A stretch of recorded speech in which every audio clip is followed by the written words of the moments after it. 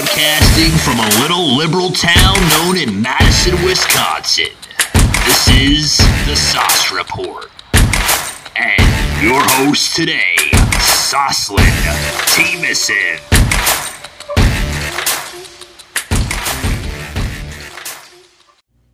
Are you interested in investing today? Or maybe investing for your future? I sure am. When I found out about this wonderful service that they could help me invest for my future, I went on this public investing website, which is an investing firm out of New York. They have done a fantastic job in building my portfolio, which is very diversified. And but they will also help you. You are more than welcome to click on the link below, and it will bring you to the public investment site where you get to sign up today and you get one free stock of any of your choice. I don't know about you, but that sounds like a deal. If you want to maybe look into it, that's publicinvestment.com, where they will explain and answer any questions you have. And that is what is brought to you by today on the Sauce Report. Remember to keep it saucy. Bye. Well, hello, and welcome to the Sauce Report. I hope you guys are having a wonderful day, because I know I am, because I have a very special guest going to be on for about 3 parts. Part 1 is going to be talking about his testimony and talking about how we met, and just talking about tips and tricks for you guys that might be going through struggles of life, and that I think it's respectable that we interview someone in this, and that we get to have a different point of view. So I am here with Mr. Will, and he is a good friend of mine and a brother in Christ. How are you doing today, Will? I'm doing pretty well today. How are you, Sauce? Oh, I'm doing good. By the way, how did we meet, if I may ask? Well, we met because we were part of the same Nicolay Bible Institute program, which I'm sure if you listen to this show regularly, you've heard about at least once. I know it's benefited me in a lot of ways, and I'm sure Sauce would just tell you the same thing. Mm-hmm. So let's go back a little bit. Let's go back in time. And I have to tell you, if I ever interview someone, I tell them, hey, we're going to be talking about this subject. And next thing you know, there's a curveball. You probably notice, whoa, I did not know that was going to be a curveball, did you? No. So what made... Let's tell your background. So what do you like to do? Let's see, my background. I was raised in a Christian home.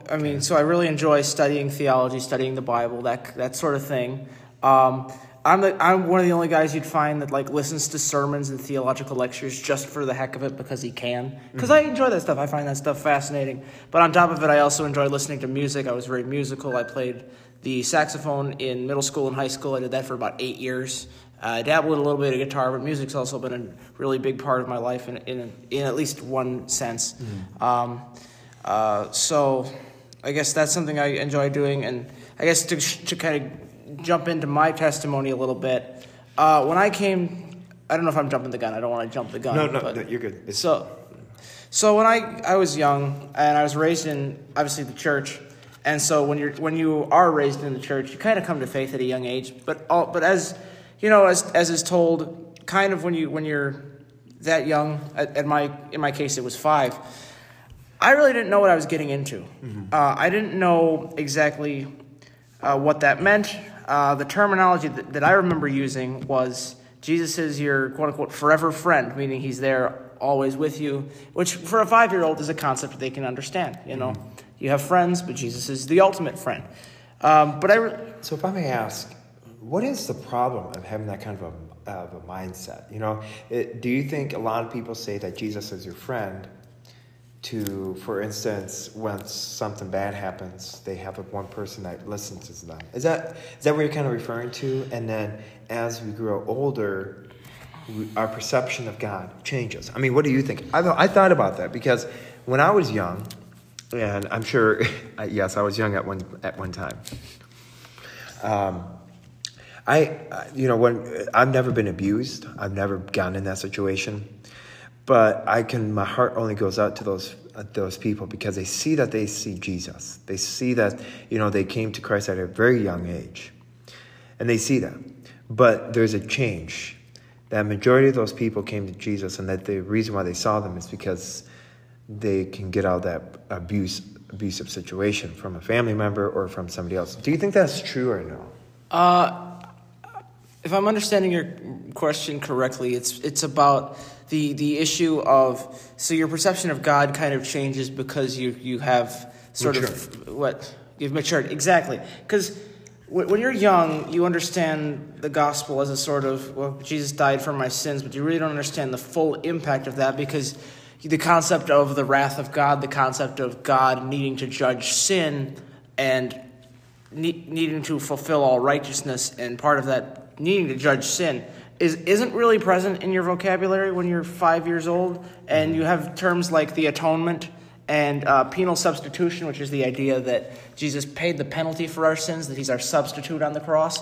That idea, died for your sins. When that phrase, you don't really when you're young, you really don't understand the full implications of that phrase. Mm-hmm. But as you get older, you kind of understand that, and then you understand the significance of the death, but also the resurrection, to know that he not only died to save us from our sins, but that he also defeated death 3 days later, mm-hmm. so that death doesn't have any power over us. Because 1 Corinthians 15 says that if Christ has not been raised, our faith is useless. Amen. Without the resurrection, there is no Christianity.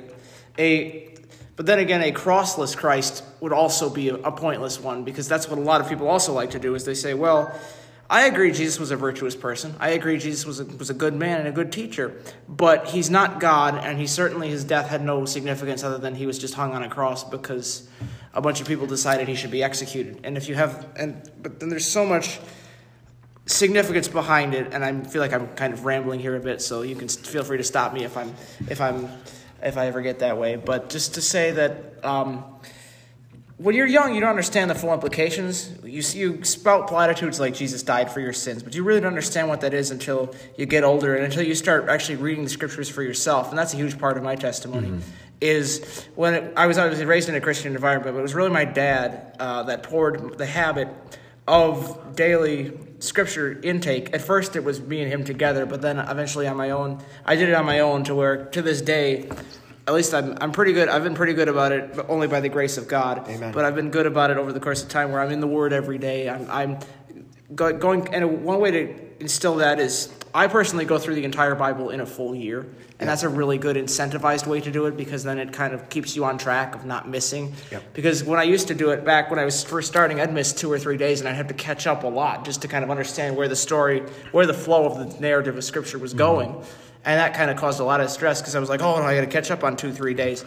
To the point where, like, even if it's really late at night, and I don't really stay up that late, if I still have Scripture reading to do, because it's that important to me, because the habit, and I'm not trying to say this as getting on my high horse at all, I hope you don't hear it that way, but it's so important that I can't miss it. It's worth losing a little sleep if you gain the Word of God.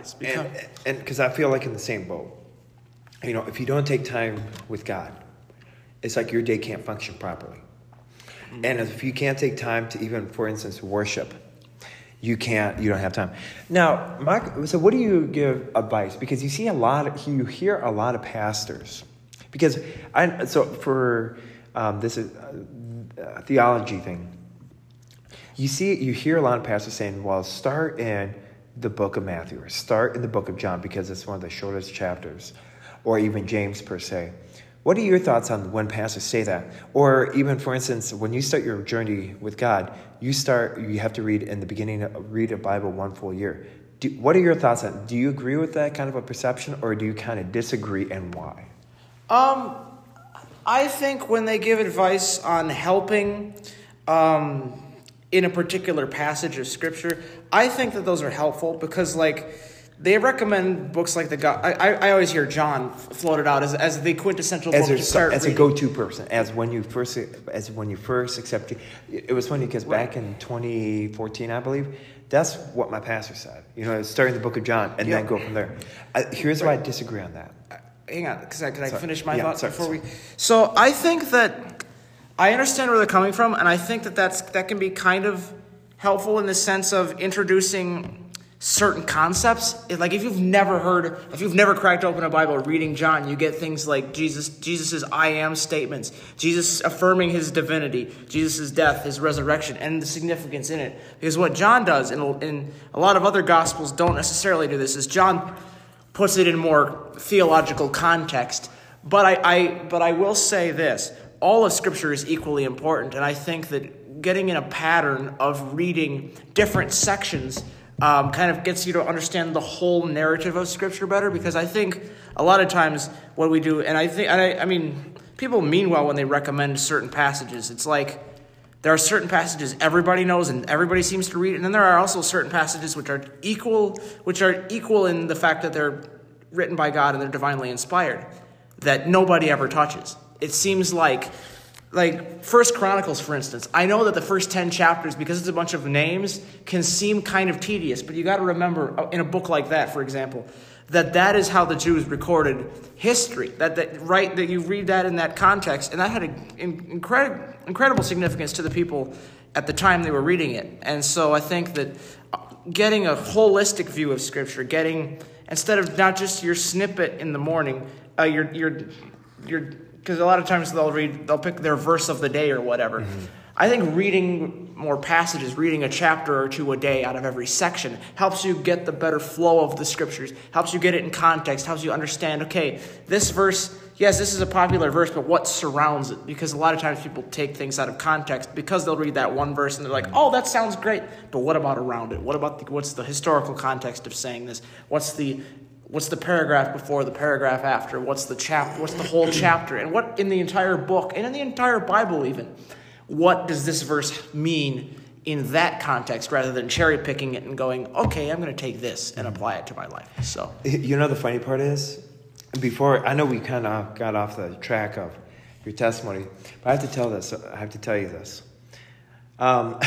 It was funny because the other day I was talking about how so many Christians and so many pastors are cherry picking certain parts of the Bible. That's now becoming a new trend. What are your thoughts when people cherry pick? Is it because they don't like it, or is it because that offends them? What do you think? Well, I think there's a couple reasons. I think number one, I think people have this view that certain passages aren't as relevant as other passages. What's one of the passages that you think that's not relevant? Well, no, I think everything's equally relevant. But I think, going back to the Chronicles example, I think some people would say that's a genealogy. We don't need to teach that as equal. We don't need to preach that as equal because they think somehow that it can't apply to our lives. When 2 Timothy 3:16 and 17, which is the quintessential passage on the nature of Scripture, in my opinion, it says all Scripture is God-breathed and is useful for correction, for rebuke, for teaching, and for training in righteousness. I probably goofed up the terminology there. But the point being is that Scripture is, number one, God-breathed, meaning man didn't write it, meaning God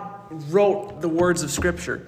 And and therefore it's going to be different from every other work of literature on the planet. And so you can't treat it like any other book on the planet.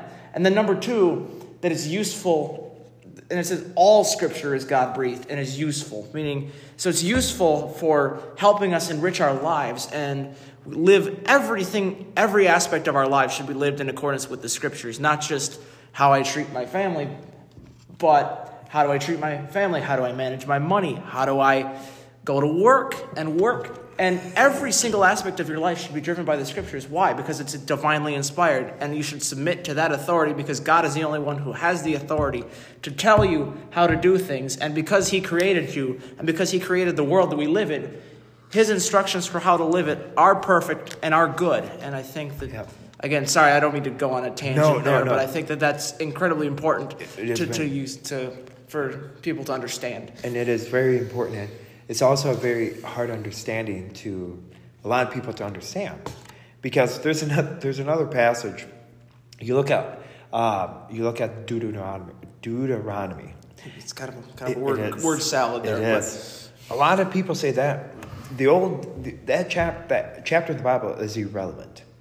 But at the same time, if you look at it, you have Jesus then solidifies it and affirms everything that was said back in the Old Testament and was said back in the New Testament. So now going back to your testimony, So you accepted Jesus Christ, and do you think by spending time with your dad, through reading through the devotions, do you think by doing that, do you think that built a stronger relationship with your dad? Because what do you recommend for the listeners that might not have a healthy relationship with their fathers? What do you recommend for them? I think that, number one, I think it did help in my relationship with my dad. I think when you have spiritual conversations, it takes you to another level because having those conversations, especially with, in my case, my father, but also and for those that don't have as good of a relationship with their dad, number one, I'm sorry that you have to go through that. Nobody should have to go through that. That's not part of God's design. I want to say that up front. Number two, I think it's good to find some kind of spiritual leader, whether if you're a young man, maybe an older man in your church, or another relative or somebody like that, or if you're a young lady, maybe an older woman in the church or something like that.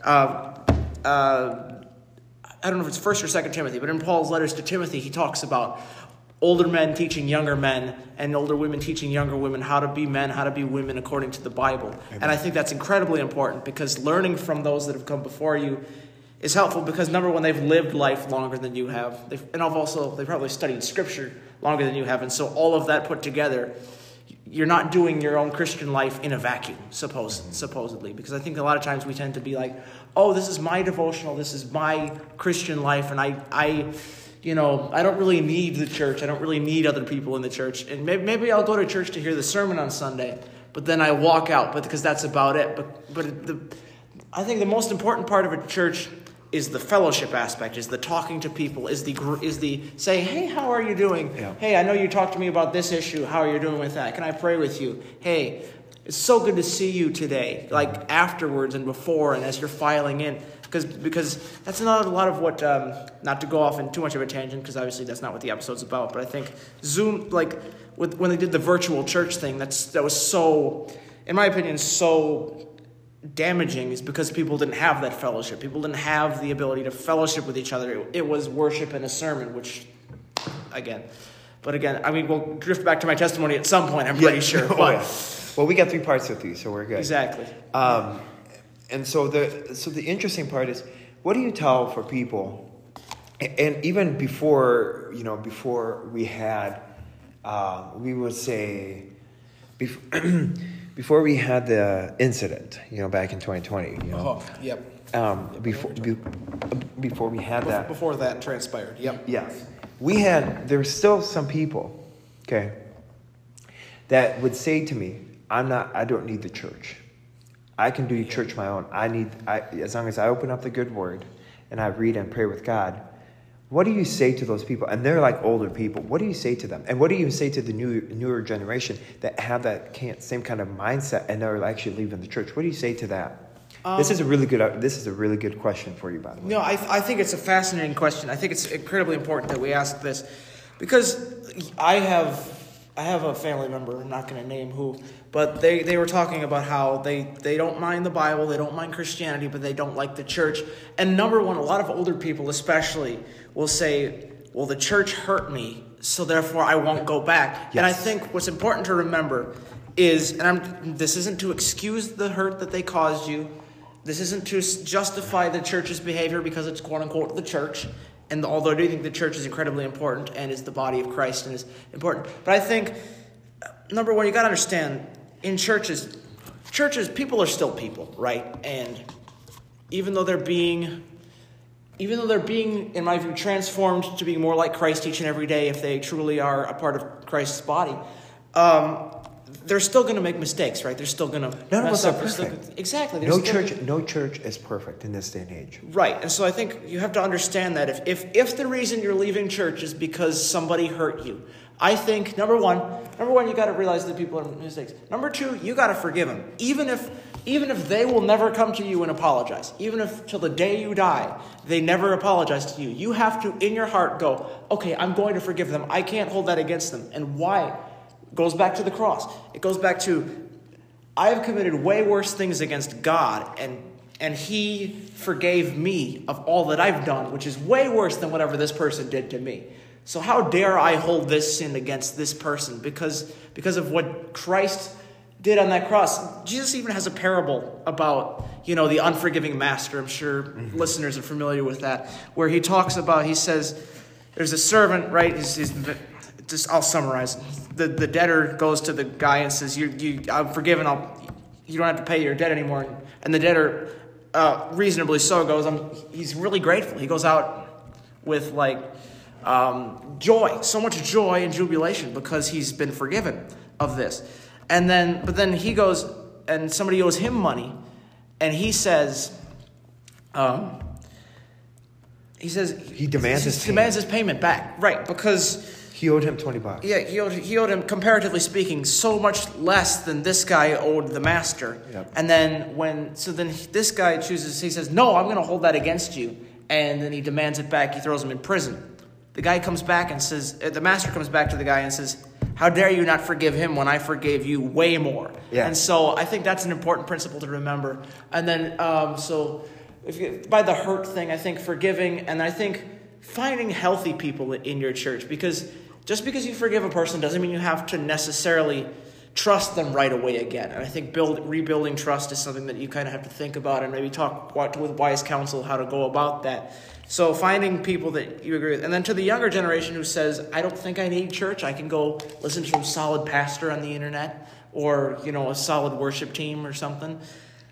I think those are great, but they have their shortcoming. And the number one thing, I think, they can't do day-to-day life with you the same way the members of a church can. They can't check up on you and see how you're doing with the struggle you're going through, with a sin you're dealing with an issue. They don't have that accountability aspect, because if you are not, and I think this is another reason why not just church attendance, but also church membership is critical. And I say this as, membership as a process is the way we formalize it in churches today. So you brought it necessarily in the scriptures. Sorry, I don't mean to. No, you're good. You brought it. So we have some time, and I want to tell you, Will, I am so blessed that you are here. And I absolutely love that. This is actually all, what's interesting, I'm just going to be facing blunt and transparent to the listeners. You know what we're going to talk about today? We're going to talk about June. Yeah. But I don't think God had a different perception. God had a different plan for us. How awesome is that? Can we just take a moment to think how blessing that is, and how we could have, now we're being actually productive. We're giving people an advice. I mean, all you can do is just glorify God. Amen. I think it's funny. I think the scripture says a man plans in his heart, but God directs his steps. And that's what just happened today. That is what's happening here, and I'm grateful for this. And it twisted you, and I knew this, and it twisted you, didn't it? You were confuzzled.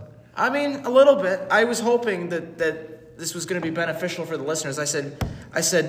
I kind of prayed to God, and I was kind of thinking in my mind. I said, okay, I have no idea where Soslin's going to go with this, but I hope it's going to be beneficial to the listeners, and I hope it's going to be glorifying to God. And I think that's exactly what we've done here today. I think that's what we're doing.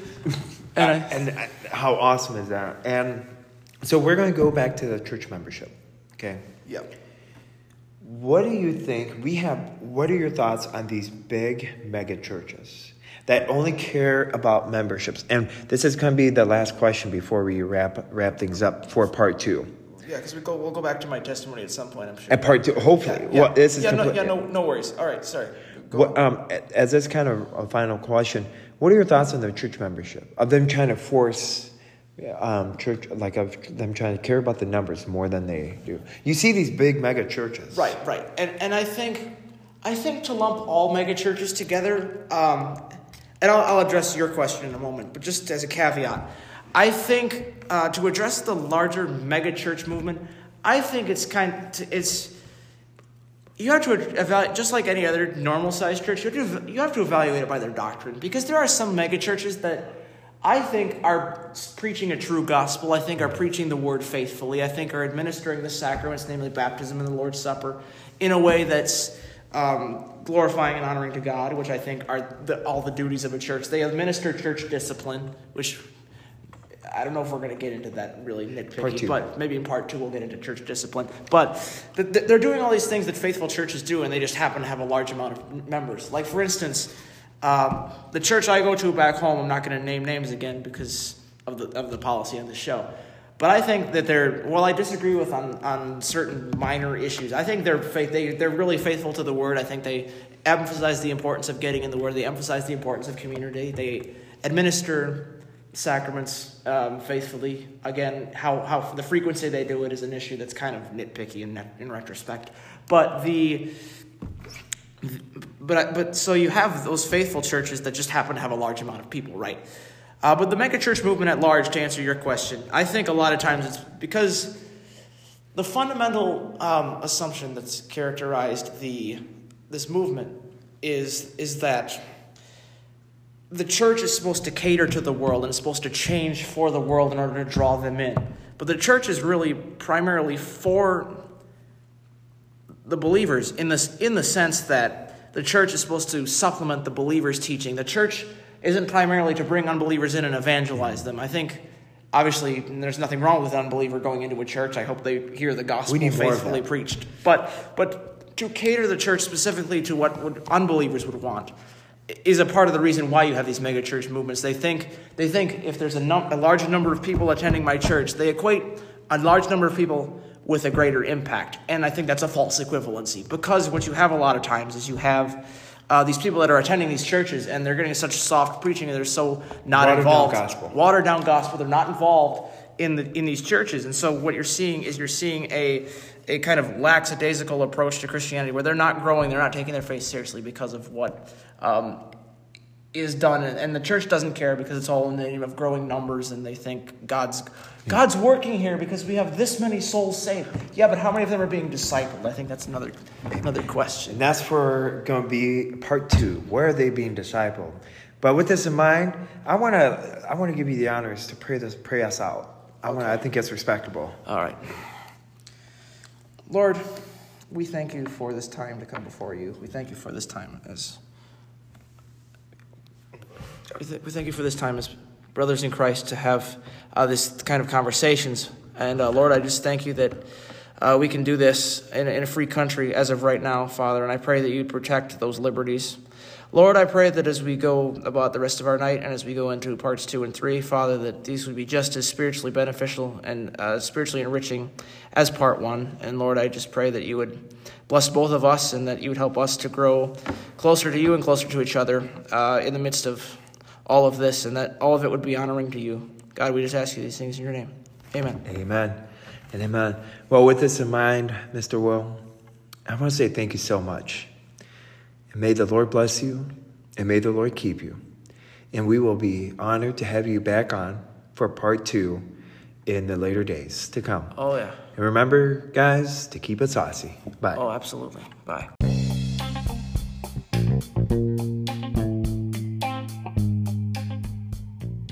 You just heard an episode of The Sosh Report, a podcast on Spotify, iHeart, and anywhere you hear a podcast. Remember, guys, hit that like and follow button. See you next time, and keep it saucy.